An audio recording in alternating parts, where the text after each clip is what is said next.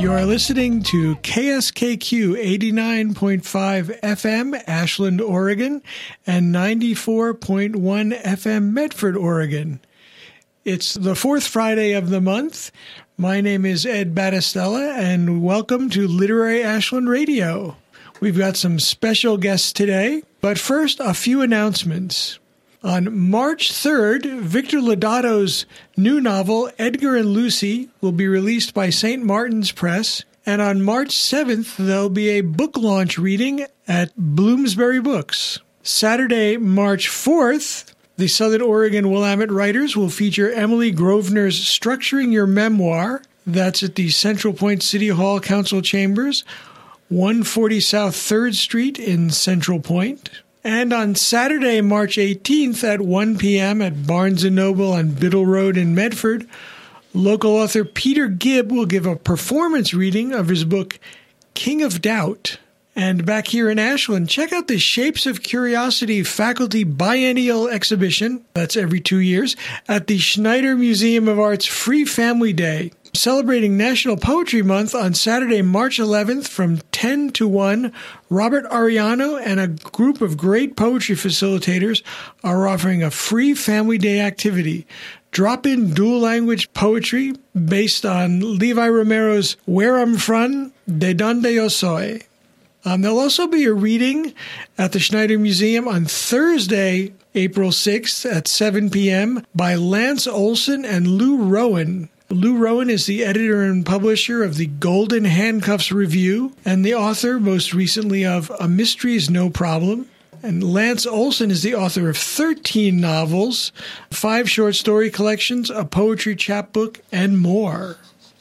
So mark your calendars. And joining me today is Robert Ariano, author of 6 novels, most recently Curse the Names in 2012. He's a professor of creative writing and emerging media at Southern Oregon University and a frequent guest here. Welcome, Bobby. Thanks, Ed. I feel right at home here because I was a founding DJ and host of the Friday show for 6 years in Dixon, New Mexico on KLDK 96.5. All right, so you know all the rules, what we can and can't do. They call me the man with the radio face. And I hear you're doing a course on karate for writers as well. But I really am doing a podcasting course and a radio course that I'll be talking to you guys about again coming spring, I think. Oh, excellent. Well, today we're going to turn it around and we're going to interview Michael Niemann about his latest book, Illicit Trade, just released by Coffeetown Press. Michael grew up in Western Germany and later received a PhD in International Studies at the University of Denver. He's a specialist in global and African issues, the author of an academic book called A Spatial Approach to Regionalism in the Global Economy. And for many years, he taught at Trinity College in Hartford, Connecticut. Today, he still teaches, but spends a lot of his time writing thrillers. His short story, Africa Always Needs Guns, appeared in the 2012 Mystery Writers of America anthology titled Vengeance, edited by Lee Child. His novel Legitimate Business appeared in 2014, and Coffeetown Press has just re-released that along with his new book. Illicit Trade will be released in just a few days, and there'll be a book release reading and signing on March 3rd at the Schneider Museum of Art at 5 o'clock. So welcome, Michael. It's so weird to be here and be at the board and managing the thing and not doing the introductions. But yes, I'm glad to be here. Well, and I'm really glad that Bobby stepped in and agreed to help me grill you. We should also say that Bobby was the very first guest on the very first show that we had for Literary Ashland Radio. It's good to be back, but it's good to see you in the hot seat. Yeah. So tell us a little bit about your protagonist, Valentin Vermeulen, an investigator with the United Nations. What's he all about? Well, I've always been interested in international suspense and spy fiction. I've been reading those for many, many years. So I like them, but I've always been a little put off by the sometimes underlying, sometimes overt nationalistic ideas, like saving the country, and even John le Carré, whose protagonists are always very ambivalent about what they're doing. In the end, they're doing that. And I did not want to write that. I did not want to do the kind of saving the country type of protagonist. So I knew it had to be somebody who did all of the things that protagonists do, but not for flag and country. And so that's, the only organization that I could think of would be the United Nations. And so then I had the organization, and I picked Vermeulen. He's from Belgium. And although Belgium in the past has cast a vast shadow over big parts of Africa, today it's not a country anymore that has any global axe to grind. So I figured he's a protagonist who works for justice in an abstract sense rather than for a country. Mm-hmm. Not working for the Belgian government. No, definitely not. Right. Now, and I love the way you say his name, and I'm going to attempt it for our listening audience here, but then you make it better. Valentin Vermeulen. Vermeulen, yep. Yeah. Oh. Mm-hmm. Well, we love this character, and it's good to see him back. We've talked about noir before on this show, and what if Vermeulen is a noir character? Would you consider him a noirish protagonist? I think noirish in the sense only that the best laid plans usually fail or don't quite come to fruition. It's not noir in the sense of the atmosphere being dark and brooding. It's more noir in the sense that he's fighting the good fight, and more often than not, the outcome is less than satisfying. So the good guy sort of wins, but the larger circumstances that created the need for the good guy to go to battle in the first place haven't really substantially changed. Mm-hmm. I don't know if that qualifies as noir. He seems to me to be sort of a character who perseveres through disillusionment with the way things are. Yes. And that seems sort of noirish to me. Okay. Yeah. And things, when things just kind of get worse. That's part of that noir, then the neo-noir. Mm-hmm. Yeah. Okay. Is that characteristic of the UN, do you think? No, it's more characteristic of him working for a huge bureaucracy. Right. It's a massive bureaucratic structure. And all kinds of, as in all bureaucracies, there are all kinds of organizations and subplots and sub-things happening. And usually saving face and looking good is more important than getting the job done. I just realized we're 3 SOU faculty members talking about this. We should change the subject. we shouldn't talk about the being disillusioned with bureaucracy. All right. Can we cut that part out? Well, it's about persevering through. That's right. That's right. He's a sort of fascinating character, and things don't always go right for him. But I guess one of the things that I'm sort of interested in is you've managed to tell a kind of compelling story and to bring in some world politics, but that's sort of despite being trained as an academic. So you've managed to flourish as a fiction writer. So when did you know you wanted to write fiction, and what's the relationship between writing fiction and sort of writing academic things?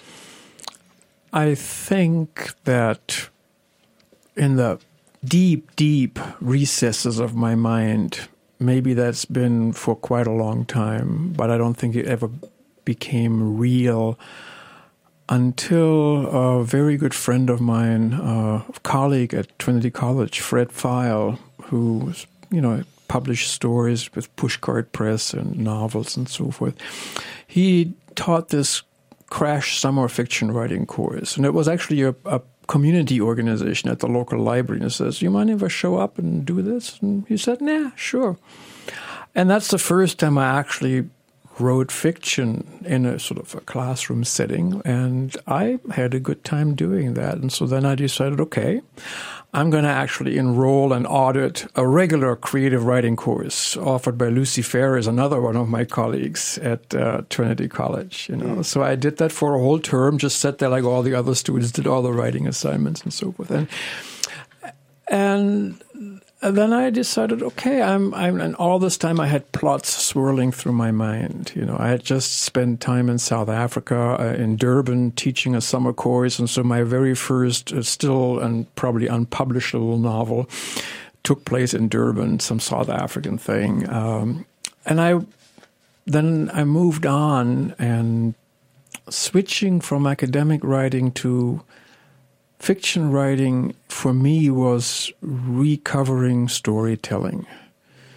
And I think for me the sad thing about being an academic is that a lot of it is storytelling, and we don't think of it that way because it's become so bureaucratized.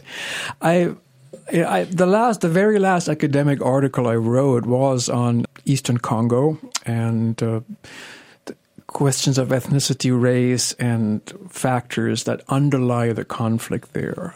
Because I was drawing on a report issued by the United Nations Panel on Export on the Illegal Exploitation of Congolese Resources. That was the title of the report. And it read like spy fiction. And I thought, why does this article sound so dry when the subject matter is terrifying? And so I chose the fiction writing because it allowed me to do the scary things in a way that's fun to read, rather than scary things that are dry. You remind me, and conversations I would have with my academic instructors, not my necessarily creative writing workshop instructors when I was a student in university. We realized we all read literature for pleasure, even though they wrote, scholarly essays and I was writing fiction. And then a few of them would take turns and try their hand at fiction writing. And frequently it was quite good because all that time we were reading very closely. So it makes me want to raise one of my favorite topics of conversation with other writers about your influences. We've all had that experience in this room, at least, of having a book published and getting to a signing of some kind or an event at a bookstore. And someone comes up to you and says, Michael, you remind me, this writing is so great. It reminds me of one of my favorite writers, and that is... Now, you finish the sentence. Who do you like to be compared with? Oh, that seems almost presumptuous. But when you hear the name, yes, what's the one that makes you feel best? My all-time favorite novel is a John le Carré novel, The Constant Gardener. And so... And yet I can't be compared to him because I don't write like him. I've tried to write like John le Carré, and it sounds wordy and pretentious. And so I've not done that. I think Elmer Leonard, and Lee Child are probably more an influence about the way I write and the pace I do, I keep. So, but I would not compare myself to them. If Valentin Vermeulen and Jack Reacher met in a bar, what would happen? What would they talk about, or would they fight? I don't think they would fight because it doesn't seem like a good idea. Vermeulen is not the kind of guy who would pick a fight. I would love to be compared to Lee Child too. But I think Reacher is not really a human being. Because Reacher is a Superman. He's big, he's tall. I mean, it took, 16 novels before he got his nose broken? Right. So in other words, I wanted my protagonist to be a little bit more realistic. But I think there's a similar sense of seeing when something is wrong and being upset about that. Yeah, they both share that sense of justice, but I think with Jack Reacher, the real mystery isn't how he's going to win the fight. It isn't whether he's going to win the fight, it's how. Yeah, right. That's the real mystery. So we should probably let our listeners know that they're listening to Literary Ashland. That's right, Literary Ashland on KSKQ 89.5 FM. And we're having a wonderful conversation. I'm Michael Niemann. And I'm Ed Battistella. And Bobby Arellano. Okay. So, I'm going to go back to something that always sort of interests me about novels that are about some issue or place. It's how you sort of bring in your specialized knowledge. You've got a kind of academic specialty in African issues and international trade. How do you kind of bring that in without it getting in the way of the story? I've seen people who've done this poorly, and it reads like a sort of mashup of sort of a story, sort of an article. But you managed to sort of weave them together. Very sparingly. My first lesson on this was a wonderful collection of essays published or edited by William Zinsser on the art of political novel or something like that. And in it, there was this phrase, if you want to send a message, take out an ad, which I thought was, that is in my head. It's just engraved in my mind saying, okay, it's not about the message, it's about the story.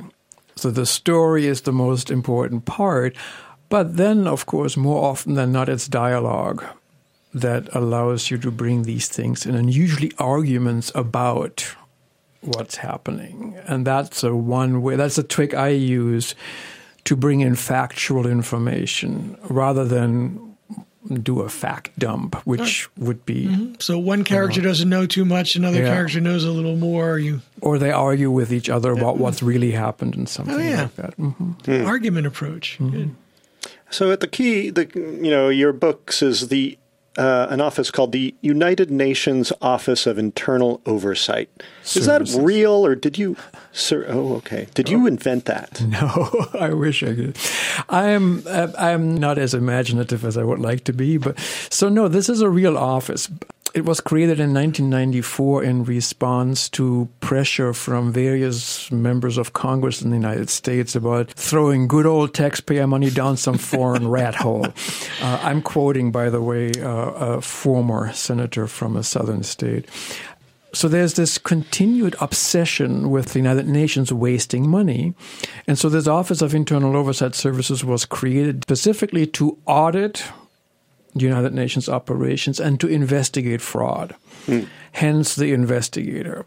And I came across this rather by accident when reading an article about a bunch of armored personnel carriers standing in Port Sudan, being stuck there because the United Nations Office of Internal Oversight Services said that they were not up to snuff and that whoever was importing them for the Nepalese peacekeepers were engaged in fraud.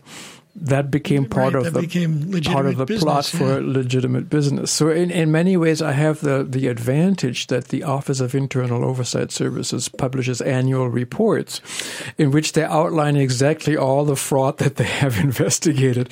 And oftentimes that is just sort of the initial clink in my head, and then I spin the story that goes with that.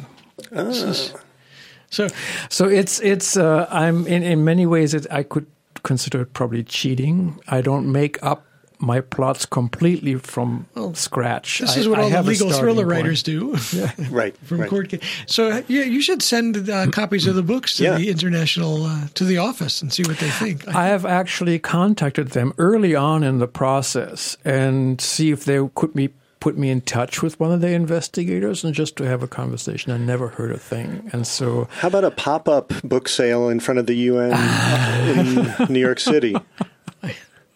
Yeah, there must be a way to get their attention. So. I'm sure that there's a whole lot more going on, and I don't think I will attract any attention. I'm still... And I don't expect to attract the United Nations' attention. There are bigger things to worry about. Did you hear that? So if anyone from the Office of Internal Oversight is listening, you know where to reach us. Okay. I was going to ask a little bit more about your process. And I know you belong to a local writing group with several other fiction writers. And what sort of feedback do you find sort of most helpful from other accomplished writers? What really helps? Well, the interesting thing in my writing group is that everybody has a different specialty. Right? There's some people who are really good on commas and grammar, and so that's actually very important useful. Stuff. That's very useful. There are other people who really have a good eye for plot. Yeah. Does it work? And so the feedback I get is a mixture of these things. And I am so grateful to my writing group because I don't think any of this would have happened without them. As a matter of fact, Tim Wolforth, the person who started the group, he was the one that suggested I sent the story to the Mystery Writers of America. I hadn't even known about this, and that's how that process started. So, yeah. Yep.